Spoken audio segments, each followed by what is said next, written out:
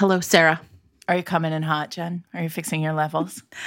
Listen, I try to fix my levels.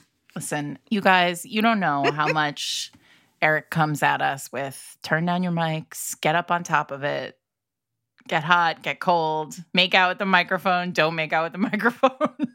What I am confused about is it's like get up on the microphone, but then turn it down. But don't be too hot.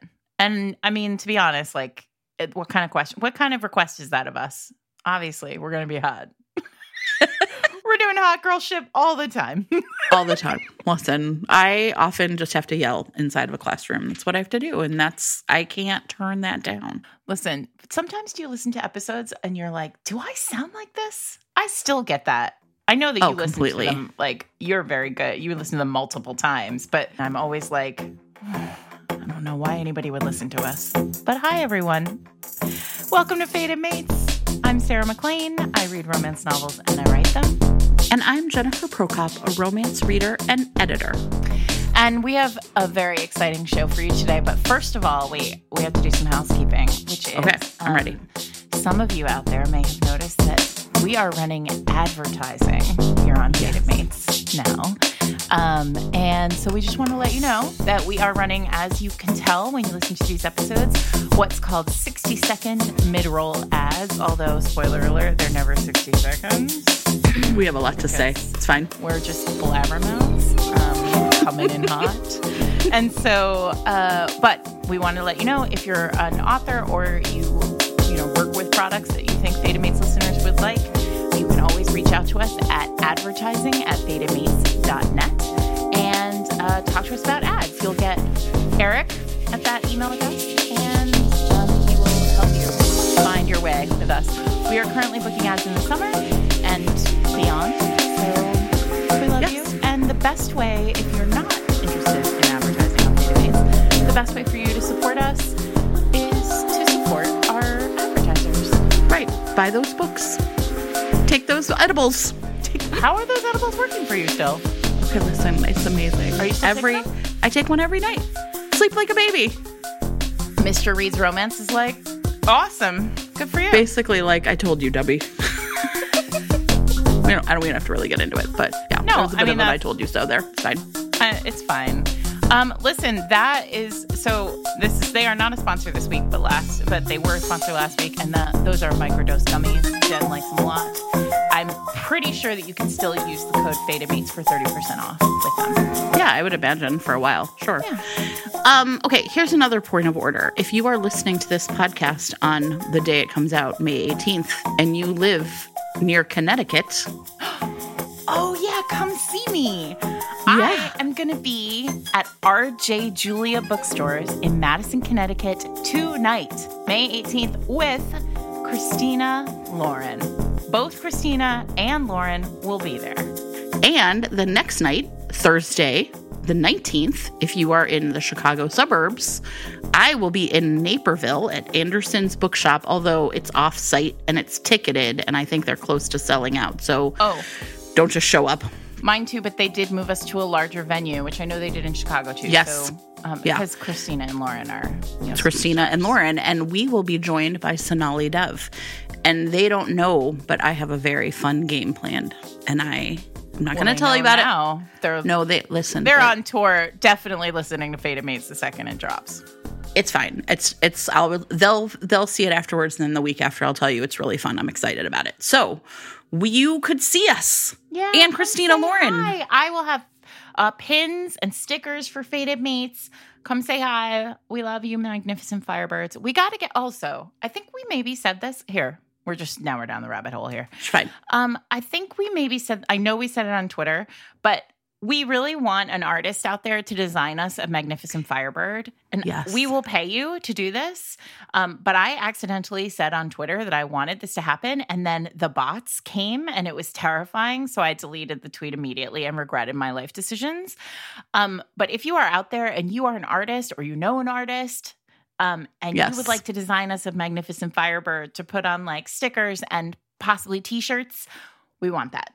Please. And I would say stay tuned. Within the next few weeks, we are going to have some other fun opportunities where we're just trying to like nail down dates and locations where you can see us together.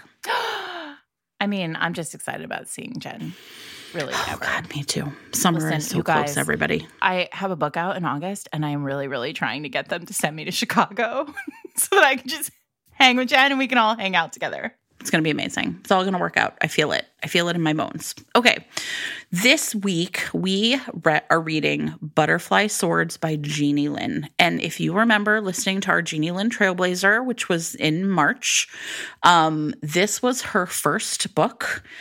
It is a terrific... Sure doesn't read like a first book, does it? Oh, no. Listen, this is one of those books that I read it again this week, obviously, to prepare, and was completely like, oh my gosh, it was better than I remembered, right? The best, which is the best feeling. So just a brief overview. This was published in 2010. Jeannie tells the story on our episode of kind of like the story of how she came to write it and then how it got published. She won the Golden Heart Award, and that kind of opened some doors. It was originally published by Harlequin. Right? Harlequin UK. Yes. Right. Mills and Boon, essentially. Mm-hmm. It has and it's interesting because as I was reading it this time, and I hadn't read it since we had spoken to her on the Trailblazer episode, but she had said that her editor was from Mills and Boon there. And I thought it was really fascinating because there's a lot of English spelling in this book. Oh, did you notice interesting. that? No, not really, but okay. Yeah. I believe it. Huh, cool. Like these characters definitely say aluminium. They don't, you guys. They don't say that. They don't. Okay, so here's the thing. The reason that we had Jeannie on as a trailblazer is she was the first Asian American writer writing Asian characters in historical romances set in Asia. And this is the first book. So it's set during the Tang Dynasty in the 700s. Our main characters are Ai Li, who is the daughter of the emperor. Yeah. And a surprise princess. Yeah. Princess in disguise. It is a princess in disguise. And her, like, barbarian, this is the word that you use all the time, kind of consort lover. Lion. No, let me see. Ryam. Let me think. Hold on. I listened to the audiobook, so I wanted to get this pronunciation right. It's like Riam. That's how I read it in my head. Riam. Yeah, and she's Ai Li. And the plot of this... And he's just brutish. They call him a lion. Yeah, essentially, okay, we're going to talk about him in a minute. There's so many things that are amazing about this book. But Ai Li, the plot essentially opens where she is supposed to be getting married to a warlord named Li Tao. A bad dude. This is an arranged marriage. Classic warlord. Classic warlord bad guy. Unless the warlord wants forever, then it's fine. It's different. I'm pretty sure Li Tao gets a book later in this series. Yeah. Perhaps it's Farewell, My Concubine. I'll have to look, which is such a great title too. You keep talking. I'll figure it out. Okay, you look it up. She discovers, though, essentially on the eve of her wedding, that Li Tao is essentially betraying her father, the emperor, and is responsible for one of her brother's deaths. She had 5 brothers. Brother number 4 has died, and Li Tao is responsible. And so she knows that she cannot marry him. She has to return home to Shangon and tell her father that this man is actually not an ally, but instead an enemy. Mm-hmm. And on the way, like kind of out, she meets this foreigner. And Riam it's from the Middle East, essentially. Like they call him sometimes the Turk is really the closest we get to maybe knowing exactly where he's from. And he has, traveled across essentially Europe and Asia, and now is in China. And he's a fascinating character. He knows he will never go back home. Like he barely survived the year-long journey there. This is just what he's going to do now is like fight in the hinterlands on the border of China and essentially be, in one of these like kind of mercenary troops. And also it's important to note, like he's wanted. He's a wanted criminal, or at least he's not wanted, but he's in danger. as long as he stays in China. Wait, I'm going to pause. Li Tao does get his book. It's the next book in the series, The Dragon and the Pearl. And of course, it's with Ling, the Emperor's consort. Yeah, I wasn't sure which the title was, but I knew it. Anyway, they meet. The meet cute is really a meat poison. Because what happens is he is starving, right? He has no money, yeah. Yeah, he's gotten the shit beat out of him. He has no money. He's been separated from his soldiers. He thinks that they're all dead and he's the only one who survived. So he's essentially begging. And she gives him this bowl of rice that was intended for her. And it knocks him out practically. Okay, he gets roofied. I know that you're doing the plot overview, but whatever. We're stopping now because I want to pause and discuss this moment. Okay, because there are a couple things that are going on in this moment that I think are really interesting. One, she chooses to, this whole scene is in his POV, which is really interesting because he's so like deeply ashamed of the idea that like he has to beg, but he's like gearing himself up to this point where he feels, where he's going to beg because he's so hungry, right? He sees them arrive, this like group of people, because she's surrounded, of course, by guards because she's being brought to her marital bed. Well, and she's dressed as a man. And she's dressed as a man. That is where I am going because you know I fucking love this shit. She's dressed as a man and he is like, what is this nonsense? Right. Like immediately I can tell this person, this is clearly not a man. And she's not because she's a princess, butterfly swords and all, but she's still like later we discover when she meets Lady Ling, when the moment happens with Lady Ling, that she's like everything about her is like pure distilled, like well-trained Chinese princess, right? Right. Dutiful daughter, rule follower. And she she everything. Moves like she's been trained in this particular way. But so it's this great moment where she offers him her food. Yeah. She has it in a bowl and she gives it to him and he's like, a goner. Oh, yeah. From that. I mean, the like, jump. That's it. Done. Like, he can't quit her. No. And so then, I'm sorry, go on. There's poison involved. Well, so he kind of eats it and she goes off, right? I don't know. They're separate. People. Yeah. And he realizes like he's getting groggy and he realizes that the food must have been drugged. And it was intended for her. So she's in danger. But because he's, this huge hulking guy, whatever, poison It's not. I just finished watching The Princess Bride with my daughter, and it's not his fault. He's the biggest and the strongest. Right? No, he doesn't even exercise. Amazing. So he basically goes back to save her. He knows that she's in danger, and they end up essentially on the road together. She convinces him that he should take her back to Chang'an, and he's kind of like. Excuse me. Point of order, they have a bet. They do. That's true. Okay. You do it. Okay. Oh my God, it's so good. Okay. So good. So we don't know she's a princess. Or do we know she's a princess? We don't. We do. She says that her father's a tea merchant. We don't find out until the old man, the fisherman. Yeah, much later, I think that's such an interesting reveal, too. Like, what a cool thing that Jeannie's done, putting the information in the mouth of, some, literally, a character who's barely there. Yes. We don't know she's a princess, but we know that, so her father's a tea merchant, we've been told, and we know she is, a skilled warrior. She's a sword, she's a bladesmith, right? She's a blade woman. And she's able to, she has these butterfly swords, and we learn later that she has smuggled them with her on this journey because they were perfectly fitted to her. No one else could use them if they were not her exact size. Exactly. And she was taught by her grandmother how to fight, which is pretty badass and great. And he sees this, he has, this book, talk about adventure romance, right? Yes. I want to set that aside and come back to it. But we're talking about an adventure romance here, which is really very fun. And so they have seen each other in combat. And now he sort of is like looking at her with her swords, and, you know, they're talking about her swords, and he makes her bet.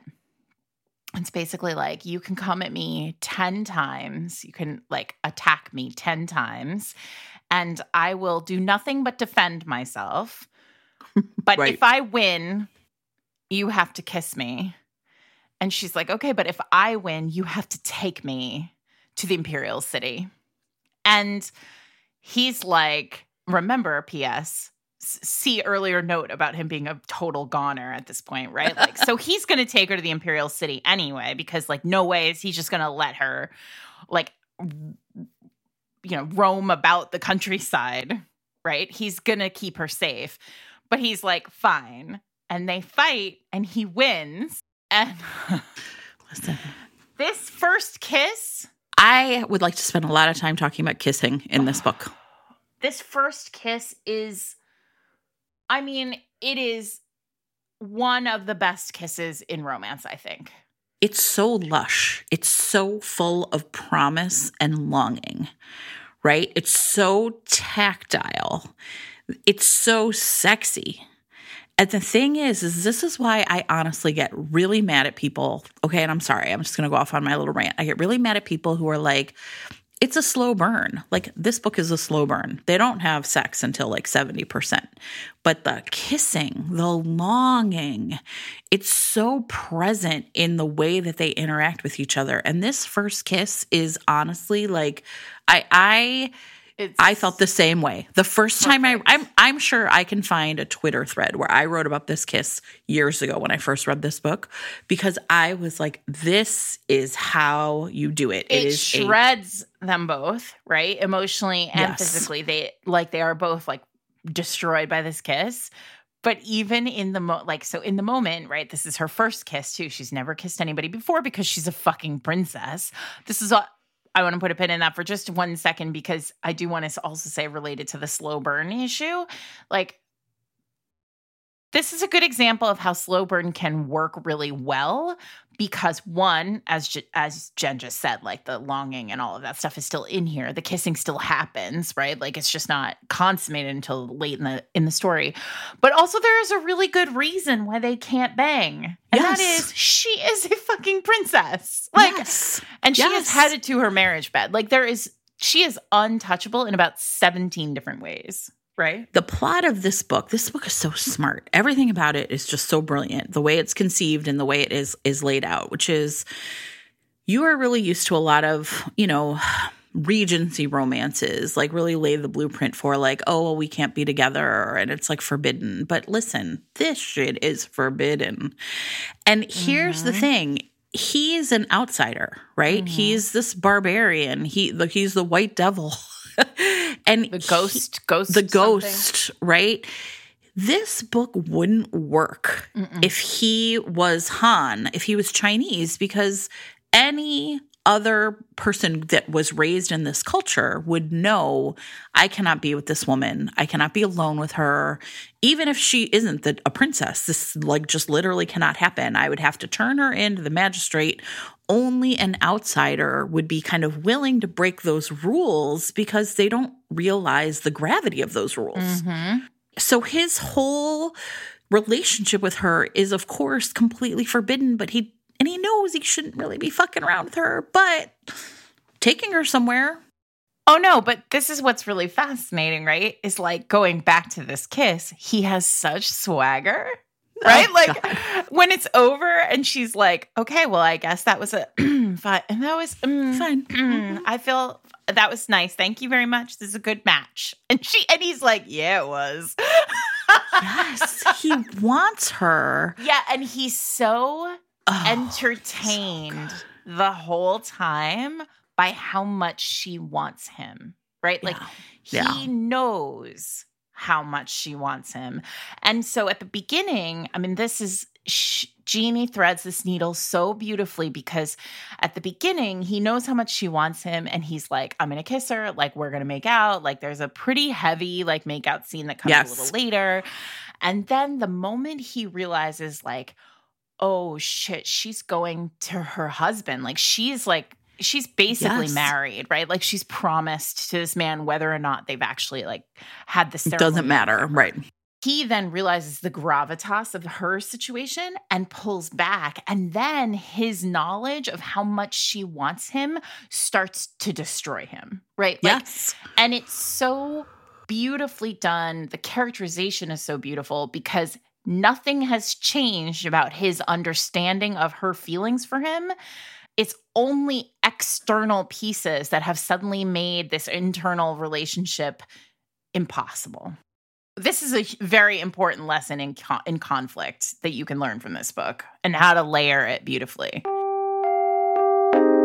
This week's episode of Fated Mates is sponsored by Charlotte Howard, author of Secret Verses. Sarah, this has a great opening. Lady Anne Towson discovers a poem that has been written about her slipped under her front door, and she can't help but hope that it is Matthew Everley, the young man she's had her eye on for quite a while. But here's the thing. I don't think it is this Matthew Everley character because every time she and Matthew are out together, they are shadowed by one mysterious Sir James Bryan, who sounds like trouble, but in a good way. In a great way. He is an agent for the crown, and whatever it is that is going on might be some sort of shenanigans in business that could shake the very foundations of England itself. What is going to happen? You'll have to read it to find out. This one is for Beauty and the Beast lovers, for Marriage of Convenience lovers, for long-time longing in romance novel lovers, and also for anyone who likes a hidden identity. And we all know I really like a hidden identity. You can find out more about Secret Verses at the website of Charlotte Howard, which is charlottehowardromance.com. And this book is available in print, ebook, and on KU. So you should definitely check it out. Thanks to Charlotte Howard for sponsoring this week's show. For a good part of the book, he doesn't actually realize that he can tell that she comes from money. She's special. Right. He can tell that, that there's more to her than meets the eye, or there's some sort of secret. He has no idea. It's the emperor's daughter. But what he does know about her is that she has essentially like honor and a set of beliefs that she lives by. And that the other thing that he realizes is like, I'm this like nobody. I don't live by a code the same way she does. And so I have to really live up to the standard for her, because if I let her ruin her honor or not live according to this code or break these, right, then I will have led her down this path. And it's not about her being a princess, and it's really not even about her being a virgin. It's about him respecting her values. Her code, which is so fascinating because while he is doing this work, right, like while he is performing this for the reader, this sort of like not understanding of her like bedrock nobility, right, small n nobility, right, what's happening on the other side is they ultimately at about the halfway mark of this book, like almost exactly at 50%, they get to her parents again.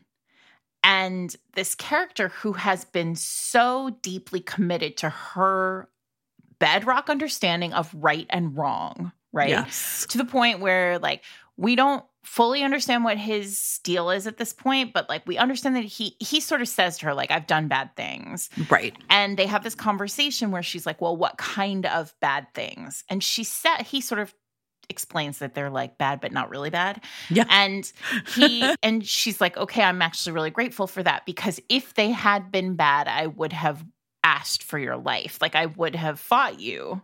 Yeah. Because you would have deserved it. Like, again, that sort of small n nobility. And he says to her, like, well, you wouldn't have won. You're not strong enough. And she's like, you're just sometimes a girl. The fight is not about winning, right? Like, yes. It's like about the nobility. It's about my code and my honor. And like, if I die, I die, right? Well, I mean, like, she's so put a pin in that for the end, right? Like this is this. Right. Of course. Right. So then she gets to her parents, and she is so certain that she will get to her parents and she will say to her father, Li Tao killed my brother, your son. Right. Right.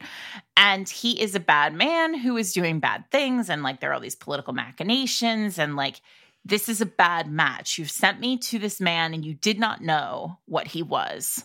Right. Right. Because she cannot conceive of the idea that her father would not have known that, would have known this and also sent her essentially to the wolves. Right. Right. And it becomes clear that like, oh no, he did know.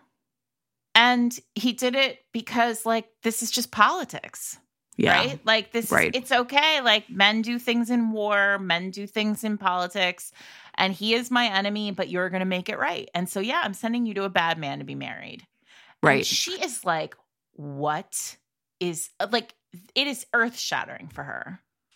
Okay, so, this is a long-term marriage between her family. She's the youngest at 19, is the youngest of 6. She has 5 older brothers, right? And the only girl.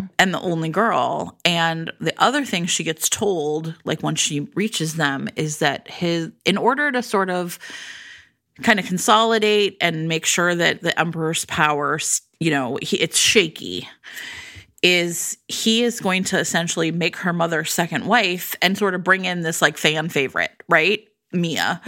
And therefore, listen, who we know at this point, we know the hero knows her, but we don't know how.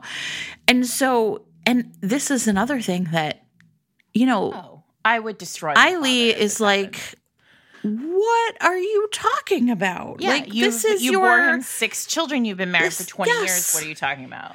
Yeah. And so she goes to her grandmother, and her grandmother's kind of like, it does seem kind of like bullshit. Let's get, like, why don't you go and I'll just sort of like pretend that I have you for a while. Romance grandmas, by the way. Romance grandmas are the best. I live to be a romance grandma in real life one day. But so the thing about the political machinations is that, and I really respect this about Jeannie too, about the book, is we suspect right kind of from the beginning, honestly, from the beginning I was kind of like, her father knew, right? Like she's so young and naive. Right. But she is never shown to be foolish. It's never like you're naive and silly. You're naive and principled. And it's these other people around you who are not living up to the family's like very honorable reputation and the way that she was raised. Right? And I really like that too. There was never any time when I felt like, okay, even though she didn't quite get it, that she was like dumb or young or silly. It was always that she was doing the right thing for the right purpose, and therefore really admirable. It's really magnificent the way this book is put together, especially because at this point, the first half of this book is a road trip, right? Right. And now, before we talk about the road trip, I just want to point out, back in season 1, we had a road trip interstitial, and we did talk about this book briefly. But, not everybody listened to season 1, and even I don't remember anything about what we said. So we're just going to talk about the road trip again, right? The lion's share of you did not listen to that episode. But also I think I'm smarter about road trips, at least. I don't know if you are, but meaning I think you were probably pretty smart before, but like I'm thinking I actually just wrote a road trip book. So like I have been thinking a lot about what road trips mean in romance. And one of the things that I think goes on in a road trip, the sort of purpose of a road trip is to take 2 characters out of their existing experiences, like their existing world, and give them freedom in the journey to discover more about themselves and to sort of change their path, right? Like literally change their path, literally and figuratively. So I think what's really interesting here is that there is this first half is a very, they are both pushing against an identity that they have always had. Yes. And so we're sort of given this idea that, that Eileen we don't know very much about her, but there are several moments where Jeannie starts to reveal pieces of her. They're put in a position of having to kind of like depend upon the kindness of a group of fishermen, and it's at that point in the book when we discover like, oh, she's actually not just like some rich girl. She's a princess. Right. And then later we meet the head of the palace's courtesans, who is now like retired. Right. And these sort of ancillary characters, these side characters in the road trip, along the road trip piece, do the work of showing us like who these characters were before and who they versus like and how they have changed. And I think a lot about that in romance, about how side characters are often like the best side characters are used in this manner, in this like way to sort of point to the evolution of the character and tell the reader like this character is changing and you didn't know it necessarily, but I'm telling you because I knew them before, or I knew. And so I love a moment where like a woman who has potentially been with the hero notices like, oh, you're into her more than you were ever into me. Right. Yeah, right. And so I think there are some really magnificent little road trip moments along. This is why, we talked about it in the road trip interstitial, because it is such a great example of a good one. Yeah. Well, so you talked a lot about what is important about character in road trips. I want to talk a lot about why road trips are important for setting. So one of the things that, I don't know if you remember when we talked about Milla Vane, when we talked about A Heart of Blood and Ashes, is I was like, one of the things I get a little frustrated, I'm a bad reader of fantasy, is I'm always like, why are they fucking walking around everywhere? Like, what is going on? Why are all these books like them just slogging through Middle Earth or whatever? And my friend Brittany said something very smart. And she said basically, I'm going to say this again. A friend of mine from my like romance book club here in town said something really smart, which was basically like, well, that's how you get to know the world. Like the world is a character too. And so one of the things I was really tuned into this time is how much the road trip like tells us about the setting, right, of China in 758, but also like sort of their knowledge and interaction with that. So, for example, the first town that they kind of go to, they're like kind of, he's able to find like the brothel or whatever. And she's kind of like, have you ever been here before? Right. She's like, have you ever been here before? And he's like, no, but like all these towns are the same, but it has a wall, right? And then later on, there's like an unwalled city. And, the whole part about the Jade Gate at the end, essentially at the end of China, her feelings about being in Chang'an at the imperial court versus her feelings about going back home to the place she grew up in. And so, I thought it was really smart to make the world a character, because this Jeannie Lin was the first person, and as far as I know, is still the only person writing historical romances set in the Tang Dynasty. So she has to introduce us to that world. She's, I think, smart to assume, like, these dummies probably don't know anything about this, right? Accurate. So let me tell them this is what life would be like, and you can see that from the ground in a different way. Yes. And so I found myself really thinking like, this is super smart about like some of the good stuff about like, the horses and bribing people and getting on the laundry carts and the adventure part, but also just sort of the like, how do they get around? I mean, in the part where like she finally leaves her grandmother's house and she's going to kind of like maybe go after him, and then they end up at the stable. She's like stabling her horse, and the guy's like, oh yeah, we had another horse like that. And she's like, is he still here? I was like, yeah, right. I loved it. So I think that's the thing about a road trip is it's a character building thing, but it's also like, where are they? Right? Where are they? Where are they in the world? Yeah. Oh, so good. And I think it's a really smart way to start a series. Yes. Particularly a series set in a location that is, not as common. Right. So. All right. I would like to talk about... Well, I don't want to talk about the ending yet. I have something I want to talk about. Okay. I want to talk about what some readers might refer to as head hopping. Yes. The narration of this is very interesting, right? It's really fascinating, right? Mm-hmm. So this book, as you're reading through, it's, again, so published in 2010. So it's not like super old, but it is like last generation romance. Yes. And I think what's really fascinating is it throws out the convention of a scene from the heroine's perspective and then a scene from the hero's perspective. There is a mashing of it. And it's not, and again, I think it's so fascinating because there is nothing messy about this. It is extremely easy to follow. We are not head hopping. Because it is chunks of text, but there is no break. You are reading along and you're in, Eileen's POV, and then like something happens and the next paragraph, you're just in Riam's POV. Right. Yep. And I think it is so fascinating. And I was thinking a lot about the fact that it actually, it helps with the pacing of this book. Mm-hmm. It is so fast. Yes. The read on this is so fast. And also it's not very long, right? It's a category. No. And I mean, I want to talk about that too, like how she packs in this like massive story into It's a so good book, right? This book is so good, everybody. I love it so much. Yeah, okay, sorry. I'm really great. No, so I just think it's really interesting from a writing perspective. There are some choices narratively that really keep the pace of this book as fast as possible.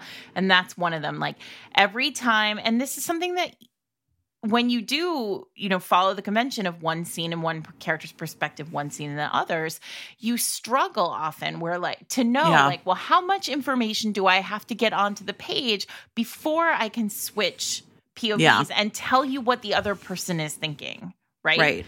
And that is a really difficult thing to do when you're writing and to think about like, well, when does it switch? And she sort of avoids that as a convention. Whenever it needs to switch. Yeah. Yeah.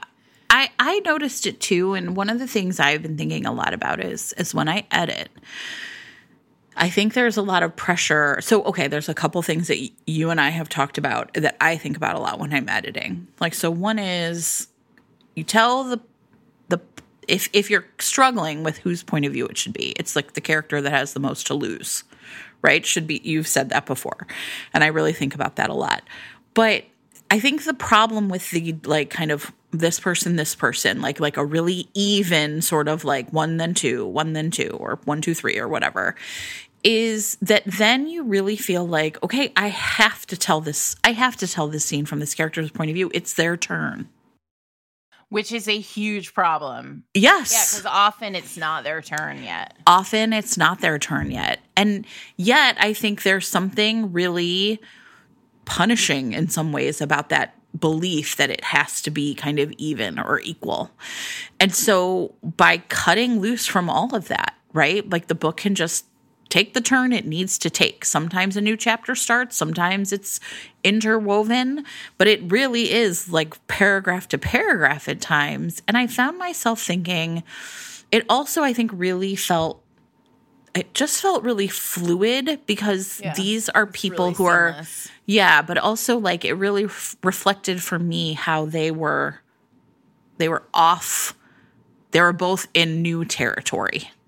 Right? Like they were both out doing things that they weren't supposed to be doing, weren't sure how if they should be doing, whatever, right? One of my favorite lines in this book is there's a part where I did a lot of highlighting, but there was one part, and I think it's when they're with Lady Ling, and they kind of go in, and Eiley thinks social etiquette had no provision for dining with a man who wasn't your husband and a former concubine.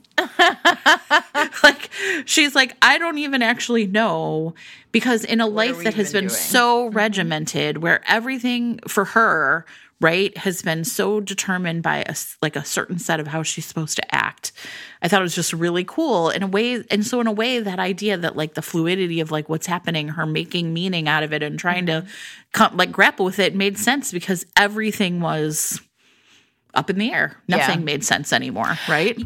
I think, yes, I think that's 100% true. I also think like there's something really magnificent about the way that Jeannie untethers Eileen especially, and then reties her to Riam. This week's episode of Fated Mates is sponsored by Mila Finelli, author of the Kings of Italy duet, beginning with Mafia Mistress. And we've talked about these books before on Fated Mates, but it's a very exciting time because they're both available for reading in audiobook. Mafia Mistress is a dark romance, obviously, by the name, right?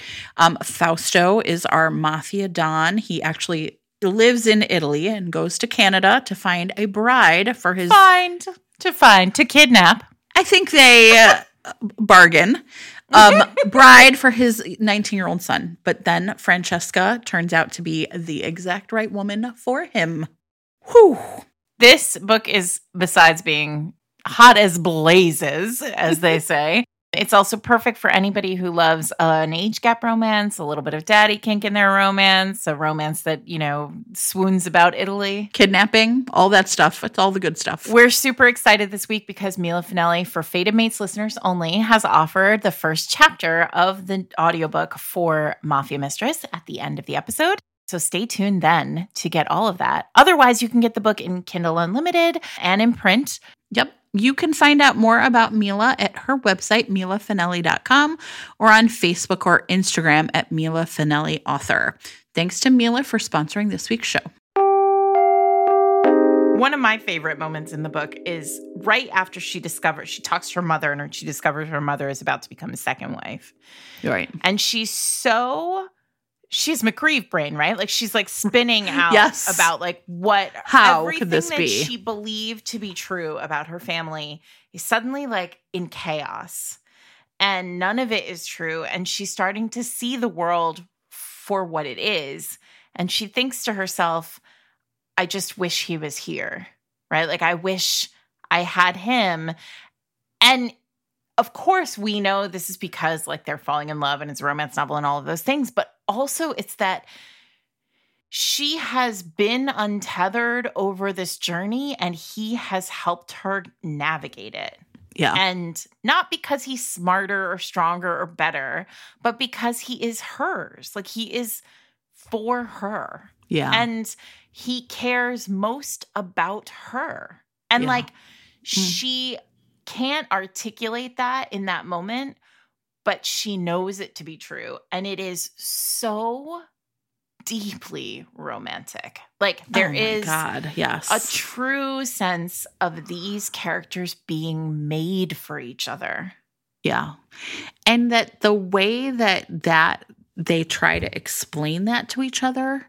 I mean, like, so I typically, when I read, I don't do a ton of highlighting, but I feel like I really did. But there are like really great, and I appreciate the care with which, right, like they're trying to talk to each other. And so at one point he says, I don't want to say anything to you that I've ever said to another woman. And I was like,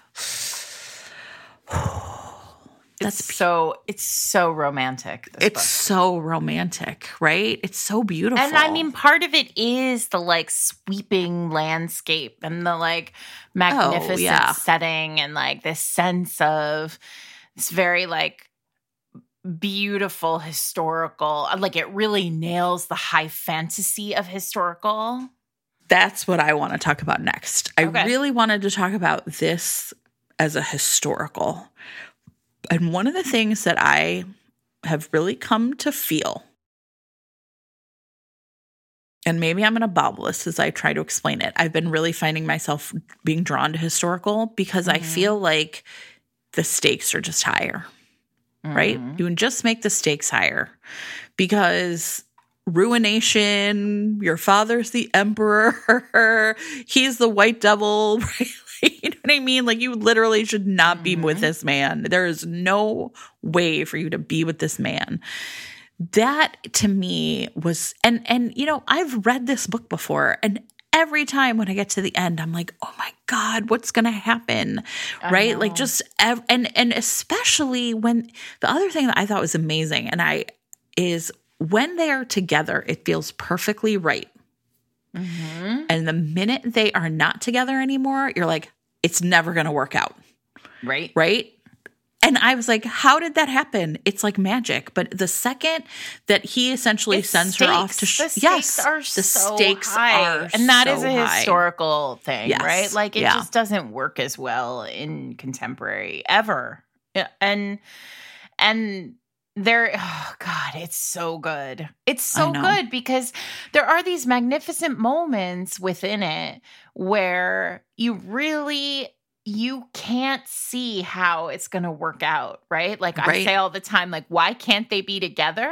Like 17 ways. Like there are tons of reasons why they can't be together. And to the point where I was like, how can this ever work out? I mean, it's happen because this is crazy. There's no way. There's no way. Yeah. Right? Well, and listen, okay, I'm going to say something now. I'm just like, if you stop and think about like how a person comes into your life, it's kind of amazing. It always feels a little like magic, right? Mm-hmm. How did these two come in? Like, right? Like the millions of decisions that got made, like literally in 758, if your person is on the other side, and look, I know that not everyone believes in your person, but I'm a romance reader and I do. If your person grows up in Turkey and you are growing up in China, game over. And yet they found each other. Mm-hmm. And I'm going to tell you, it fucking moved me. I did. It's a great book. Of course it did. I know. But I just, like, I think that that's something that this book really effectively plays around with, which is, like I said, when they're together, you're like, of course they're together. They're perfect for each other. And then the minute they're separated, you're like, she's this emperor's daughter. She's got to go marry this Li Tao guy. Yeah, and she says to him, from nowhere. Right? Like he has no like family, no past, no name, no money, like, no nothing. Right? All he has is his father's sword and his love for this woman. It's great. It is some. I mean, like I just have on my notes like this is some real hero shit, right? Like it's just.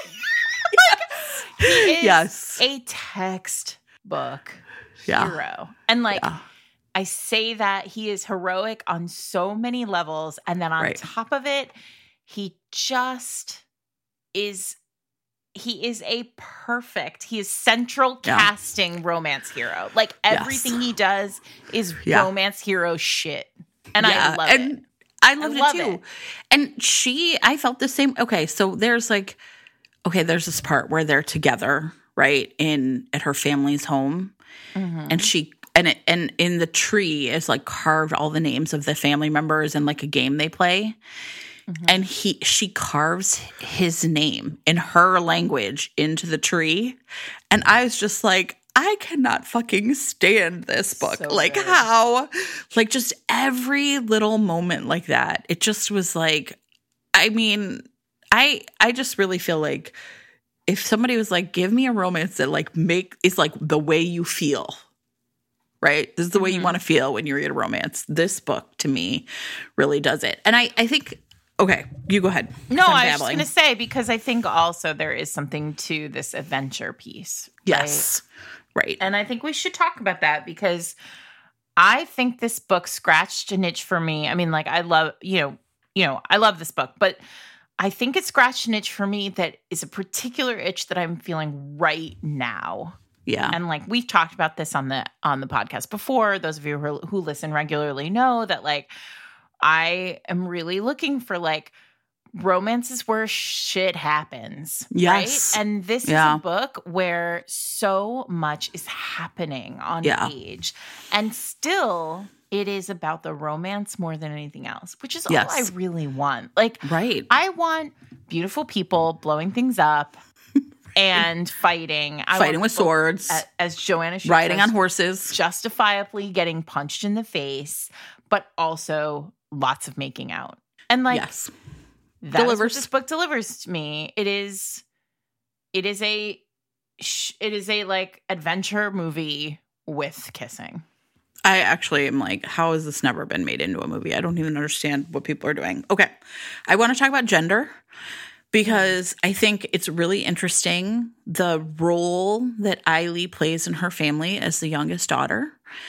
But I also think, right, and how this is not really like, none of her fight is really about like fighting that, right?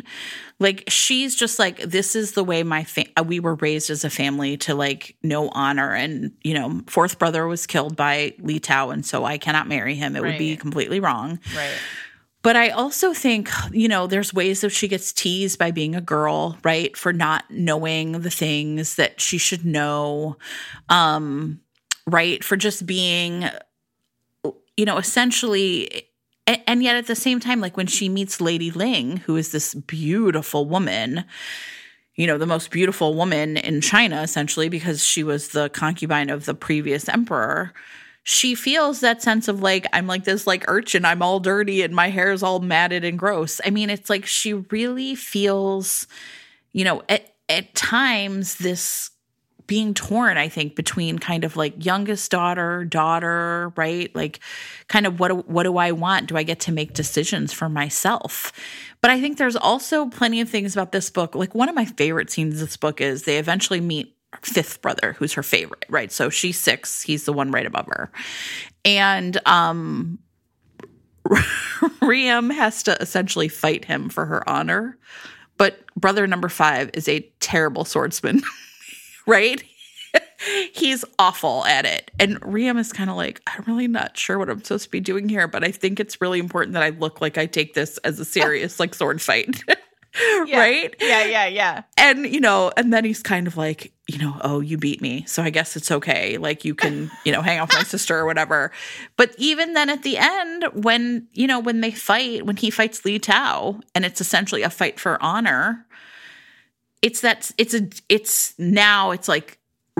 for real, right? Yeah. It's the same thing that happened with her brother, but now it's for real. And we want to think that Li Tao is sort of a scumbag. And I mean, I guess he is, but it becomes even clearer to Riem at some point, like, oh, he's really thinks he's protecting her. He really thinks that I have, you know, taken her virginity and her good name, and he is doing something right here. And so I just thought, like, everybody has a lot of dignity in this book, right? Mm-hmm. I don't know if that is, I love this book. I love this book so much. No, it's great. And what's fascinating is there really like are no bad dudes in this book. Yeah. Everyone ends up, well, of course, Li Tao has to be, if he's going to be a future hero, he has to end up being a little more sympathetic than we thought. Himself out, right? Right.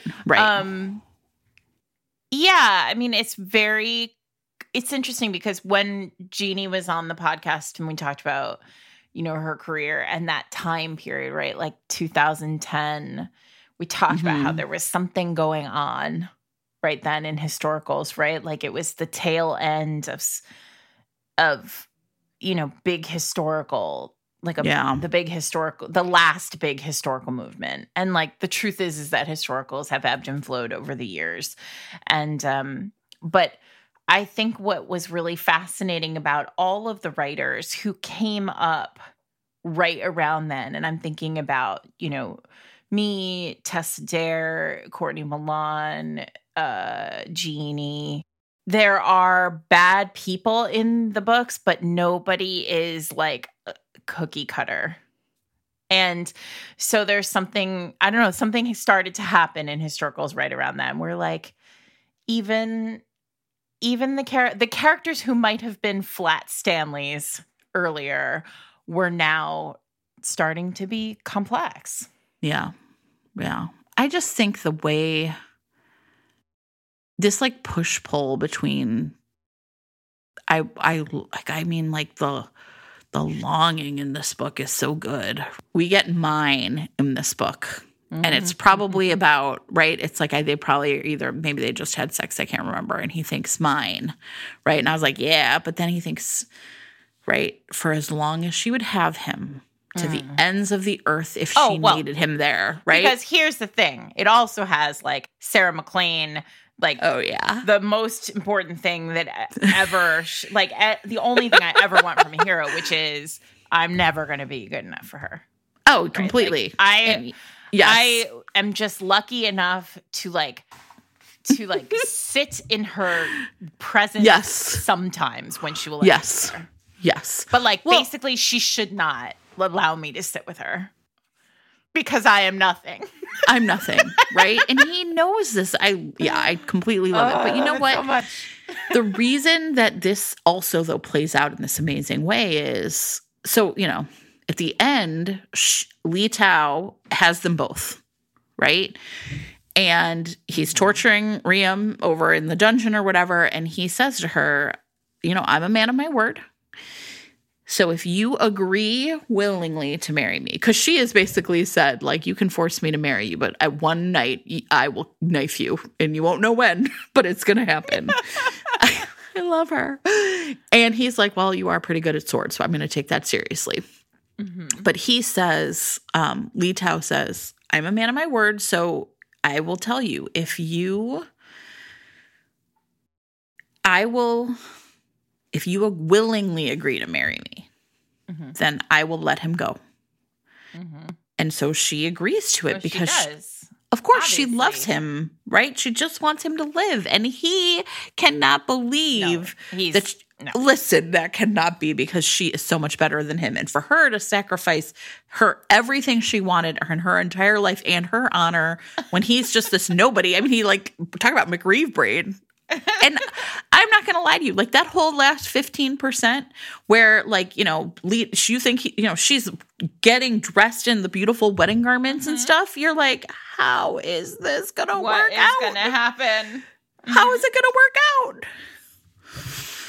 But it does, because it sure does. Sure. Jeannie Lynn pulls it out. Oh my God. It's so good. It really is it's such a good lesson. Mm-hmm. It's such a good textbook. Yeah. Man, and it's a first book. Stop it. I don't even know how you all people live with that. Yeah, it's terrible. Yeah. It's really good. Sorry, everybody. This book's perfect. Yeah, it's great. Oh, I want to talk about Grandma, although we kind of did talk about Grandma. We talked about Grandma. Can we talk about how the moment when the grandmother says to her, I fought for myself. When the grandmother talks about marriage, she says, I basically said, I would only marry a man who could beat me. Yes. At swordplay. Mm-hmm. And she fought and won however many, 20 fights or whatever. Right. And then in came your grandfather, and he was perfect looking, and I was super into him. And so I let him win. And until he died, I let him think that he beat me. And it was I love that moment for a lot of reasons. I love it because it also kind of reflects their sparring. And I like a lot of the symmetry of that moment. But I also love the acknowledgement that often women lie. And they let men think that whatever was done because they were men and they were strong and powerful. And I loved in this book, there were several moments where I felt like wives were taking on, I don't know, is it burden? I don't know. Or wives were shown as the stronger. Yeah. And at the end, when she makes her sacrifice, she sacrifices herself for him, right? In this really noble act. And I think that Jeannie is, going back to what you were saying about gender, right? It feels like Jeannie is saying a thing here about the way that women's roles establish, hold power and hold space. Well, and I really like that. I mean, you have Lady Ling, you have Eileen's mother, you have her grandmother, and all of them. And I don't know if people remember when Jeannie was on talking, we were kind of why this dynasty? Mm-hmm. And she said, this was actually a time when there was more forward progress for women. And, there was some loosening of some restrictions so that some of these things could take place. But ultimately, these are women who understand the world they're in and then figure out how to navigate it. And I think that that's why this is so deeply romantic, is because at the end, right? At the end, you know, Riem essentially is like, he can tell his soldiers, he like sends them off, right? He like says honor, he knows like the right word to say. And they're kind of like, I can't believe that you're essentially taking on the like Chinese ways. But he knows like, this is the only way I can be with her, right? I have to show her, and I have to show her father, even if it kills me, that I had honor for her. Mm-hmm. Oh, it's so good. It's so romantic. He says, bring me the fastest horse. Because he's going to chase her after her. That's some real hero shit. Some real hero shit, right? Oh, man. I love this book. I do. I'm really glad we read it now. It feels like... Yeah. It feels like it was a book that I wanted right now. Yeah. Yeah. Well, and that's it. It's kind of like this... It's, you know, there's a lot of interesting conversations in romance about, you know, conflict and character and plotting. And, you know, they are always for each other. But the conflict here is like 800 miles deep. Mm-hmm. Right? And then you just have to believe that, like, okay, but with love, anything really is possible. Yeah.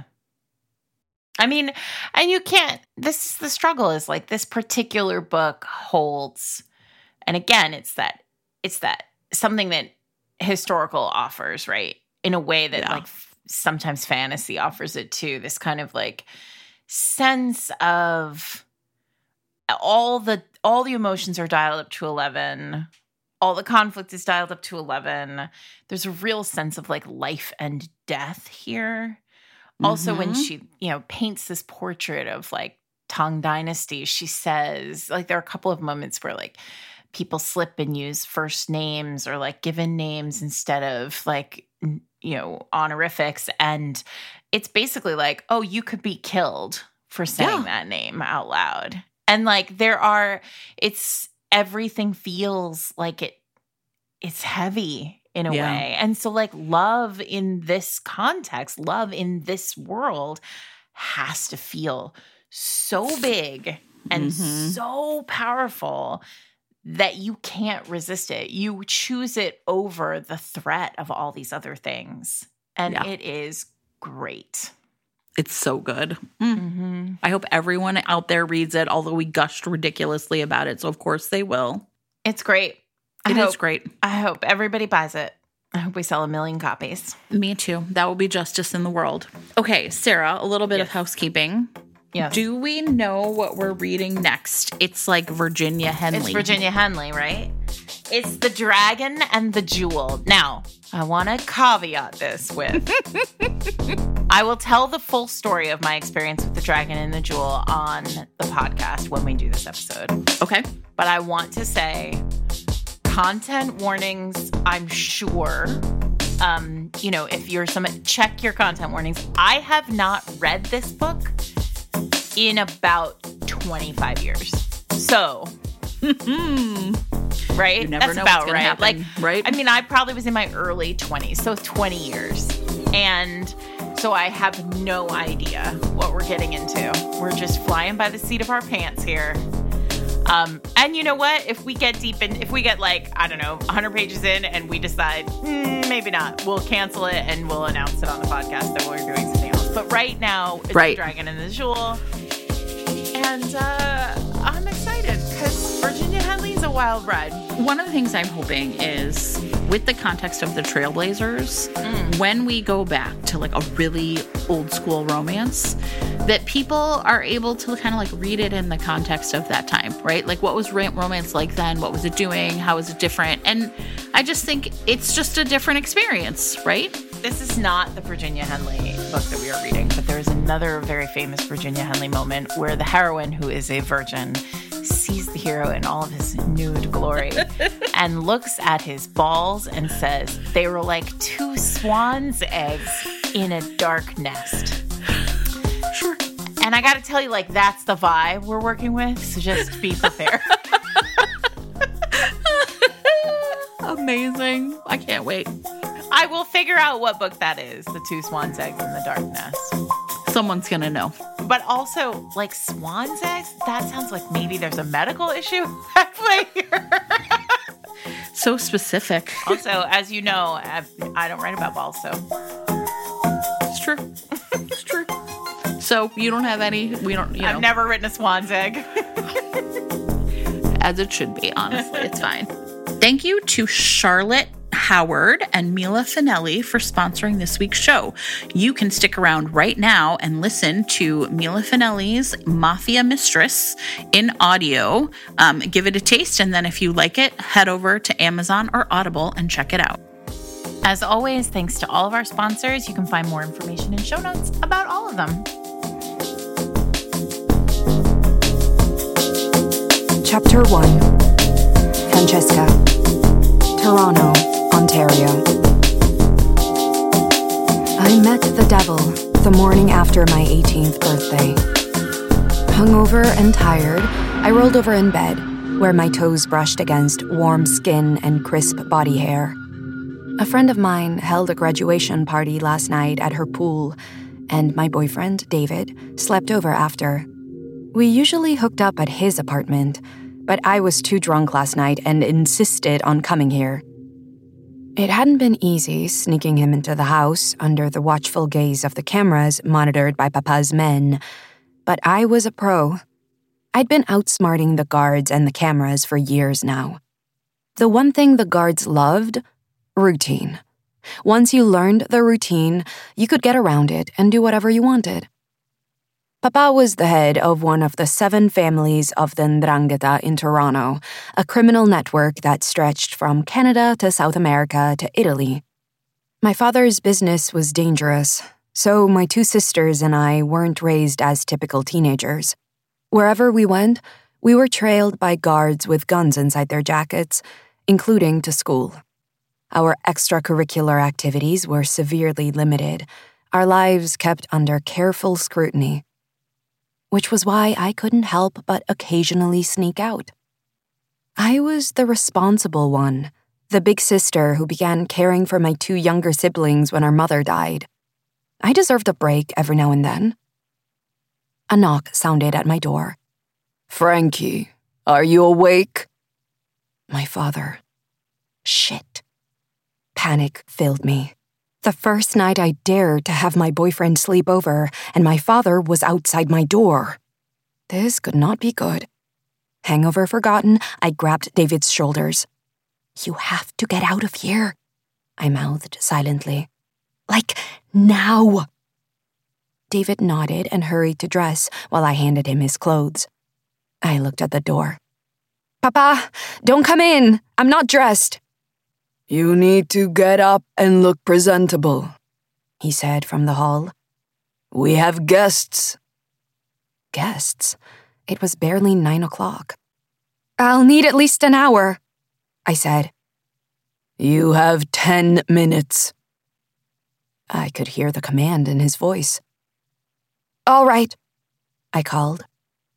David zipped up his jeans and threw on his t-shirt. I opened the window and looked down.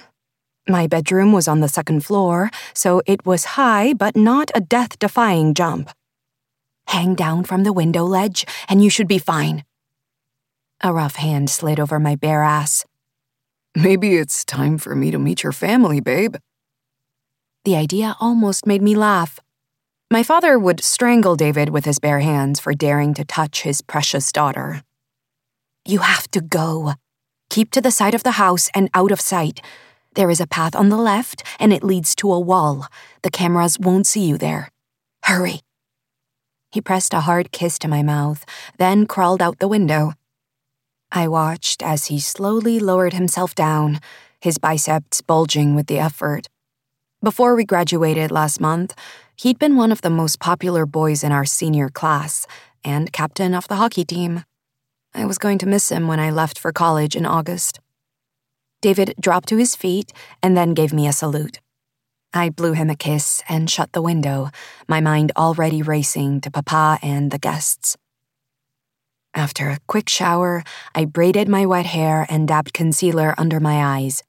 A swipe of mascara later, I threw on a prim dress that covered most of my body, as my father preferred. Instead of flats, I put on a pair of heels.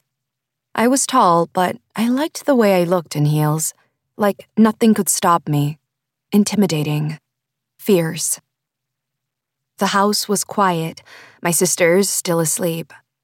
The 16-year-old twins, Emma and Gia, usually stayed up well into the night, watching movies and talking to their friends online. I would miss them when I went away to school, but they didn't need me as much these days. They would be fine after I left. My heels popped on the marble floors as I approached my father's office. I rarely went in here, seeing as how I'd rather not know what Papa was really doing most of the time. Ignorance was bliss when it came to having a family member in the mafia, let alone running it. I knocked and waited until I heard my father's voice telling me to come in.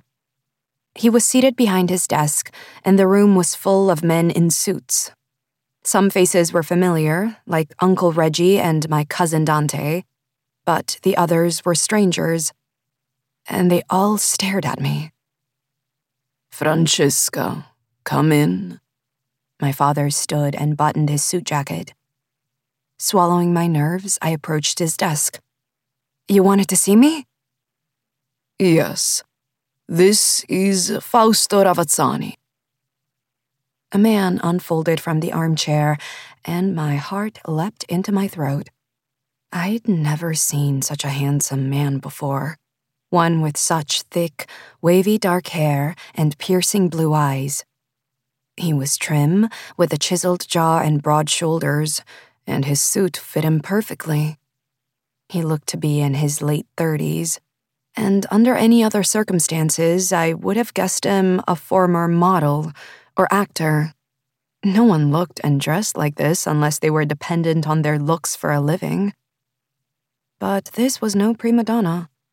Power rolled off his taut frame in waves, like he was in control of everyone and everything around him.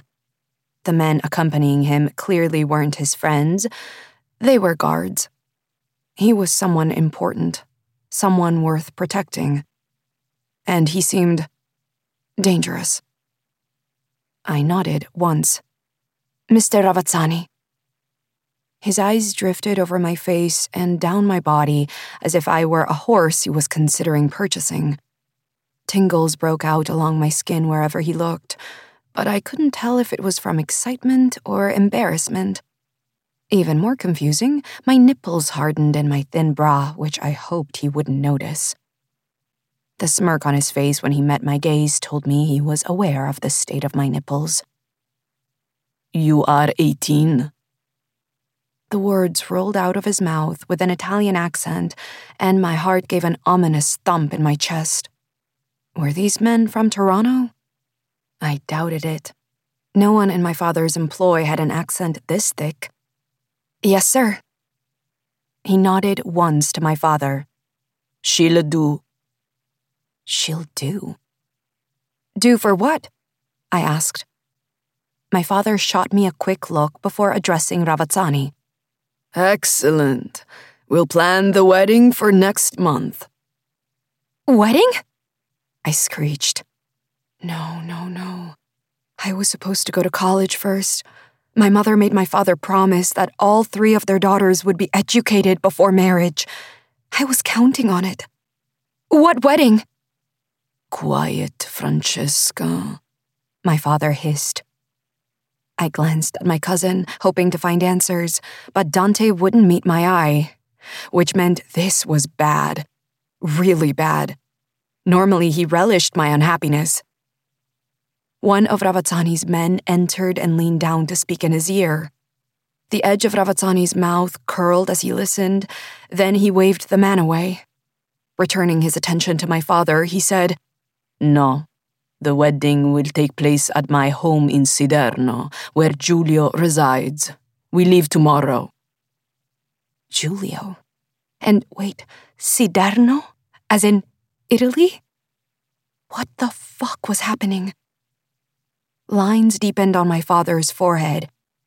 "But what about me and my family? We have a right to..." Stiffening, Ravazzani glared at my father, and the mood in the room went arctic. Be very, very careful, Roberto, he said softly. You lost your rights when you lost my shipment. Yikes. No one moved, and the moment stretched. I'd never seen anyone put my father in his place before. No one had ever dared. I held my breath until my father finally put up his hands. Mi dispiace, he apologized. This appeared to appease Ravazzani, but I still had no idea what they were talking about. Will someone please tell me what is going on? I blurted, unable to hold back any longer. Ravazzani moved quickly, stepping closer until he towered over me. His irises were so blue, with hints of gray, but they didn't seem angry. Instead, he appeared amused. You have spirit. That's good. You will need it, Piccolina. Walking around me, he went to the door, trailed by 5 of his men. I expect her ready, Mancini, he said over his shoulder. Anger burned in my chest. Expected me ready? Like I was a piece of luggage? No one was carting me off to Italy. I was going to school in New York City, not getting married to some scary Italian man who was most definitely in the mafia. When the door closed, I rounded on my father. Papa, what is this all about? He dragged a hand down his face and dropped into his chair. Uncle Reggie and Dante didn't move, but the rest of my father's men left the room. Sit, Frankie. I'd rather not. I'd rather stand until I know what's happening. Papa slapped a hand against the surface of his desk. For fuck's sake, do as you're told. I hated when he spoke to me so coldly, like I was one of his men. Dante shook his head, clearly indicating he thought I was an idiot, and Uncle Reggie wore his usual frown. Pushing away the hurt and confusion, I slid into a chair. There. Now please explain what is happening. You have been chosen to wed Ravazzani's heir, Giulio. It's a good match, Frankie. An honor, really. An honor? I stared at the man who'd promised I would receive a college degree before marriage, who said I could have my choice in a husband. Empty lies. Every single one. Absolutely not. I won't marry some stranger in Italy. I don't want a mafia husband. I'm going to school in the fall. My father's face hardened into a scary expression, one I'd never seen before.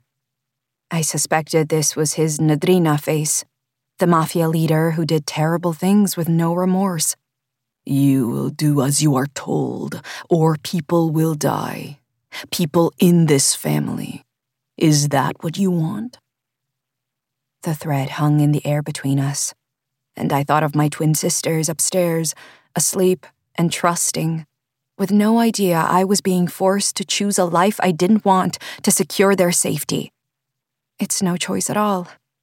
I would do anything for them. Though I was just 2 years older, I had been the one to care for them after my mother's death. I taught them about boys and periods, helped them buy bras, dried their tears, and managed their screen time.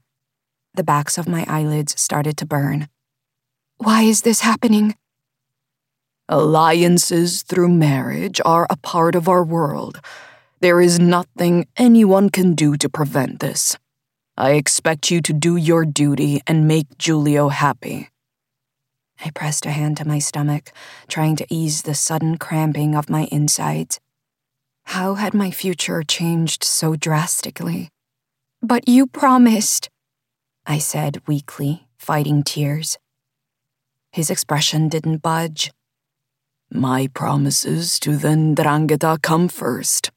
Now, do not dishonor me. This is an opportunity for us to gain more power through your husband's family. Ravazzani is one of the wealthiest men in Italy, the head of one of the largest clans, the Ndrina which bears his name. Power. Wealth. Was that all anyone cared about? I rubbed my eyes, uncaring if I smeared my mascara. This isn't fair. Grow up, Frankie, Dante sneered. Ravazzani is one of the highest-ranking men in all of the 'Ndrangheta. You'll be married to his son, who will inherit everything one day. Any woman in our circle would kill for this chance. Screw you, Dante. I don't want to marry a boss, I snapped. I want to go to school and get a degree, like I had been promised. College meant freedom from my father and his men. It meant living in New York City and going to clubs and bars, dating boys and drinking too much. I would study and have a career and live a normal life before I had to marry. It was all my mother had wanted for her girls. Be your own woman, Francesca. Don't make my mistakes. She was a top Italian model before she met and married my father. While their marriage had been a love match at first, she said she always regretted giving up her career for him. Stop, my father said. You're acting childish. It's been decided. Go up and pack your things. I expect you to be ready first thing tomorrow. But... Not another word, Francesca. You are leaving with Fausto Ravazzani, and that is final. I pressed my lips together and rose. The men said nothing as I left, thinking I'd agreed, that I'd willingly cross an ocean and marry a man I hadn't met just because my father screwed up with some mysterious shipment. They should have known better.